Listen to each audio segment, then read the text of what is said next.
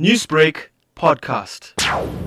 Currently, we have blind and partially sighted learners at 22 special schools in the country, as well as at a number of mainstream schools through inclusive education.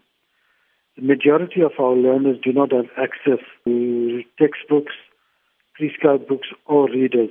Avenues for them in terms of university, TVET colleges, higher education, so that they would be in a better position to get skills and qualification and become economically active citizens.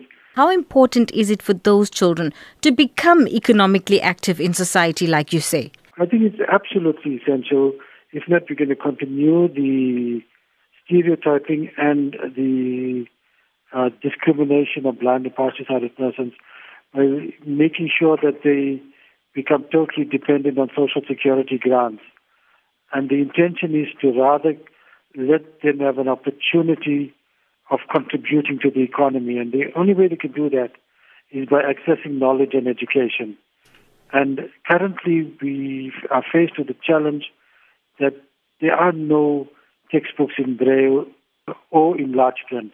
So these children have to battle at school.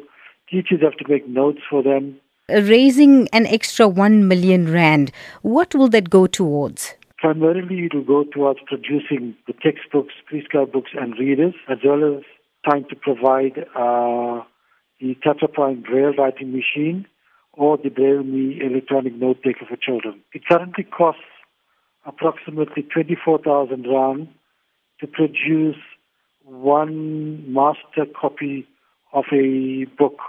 Newsbreak, Lotus FM, powered by SABC News.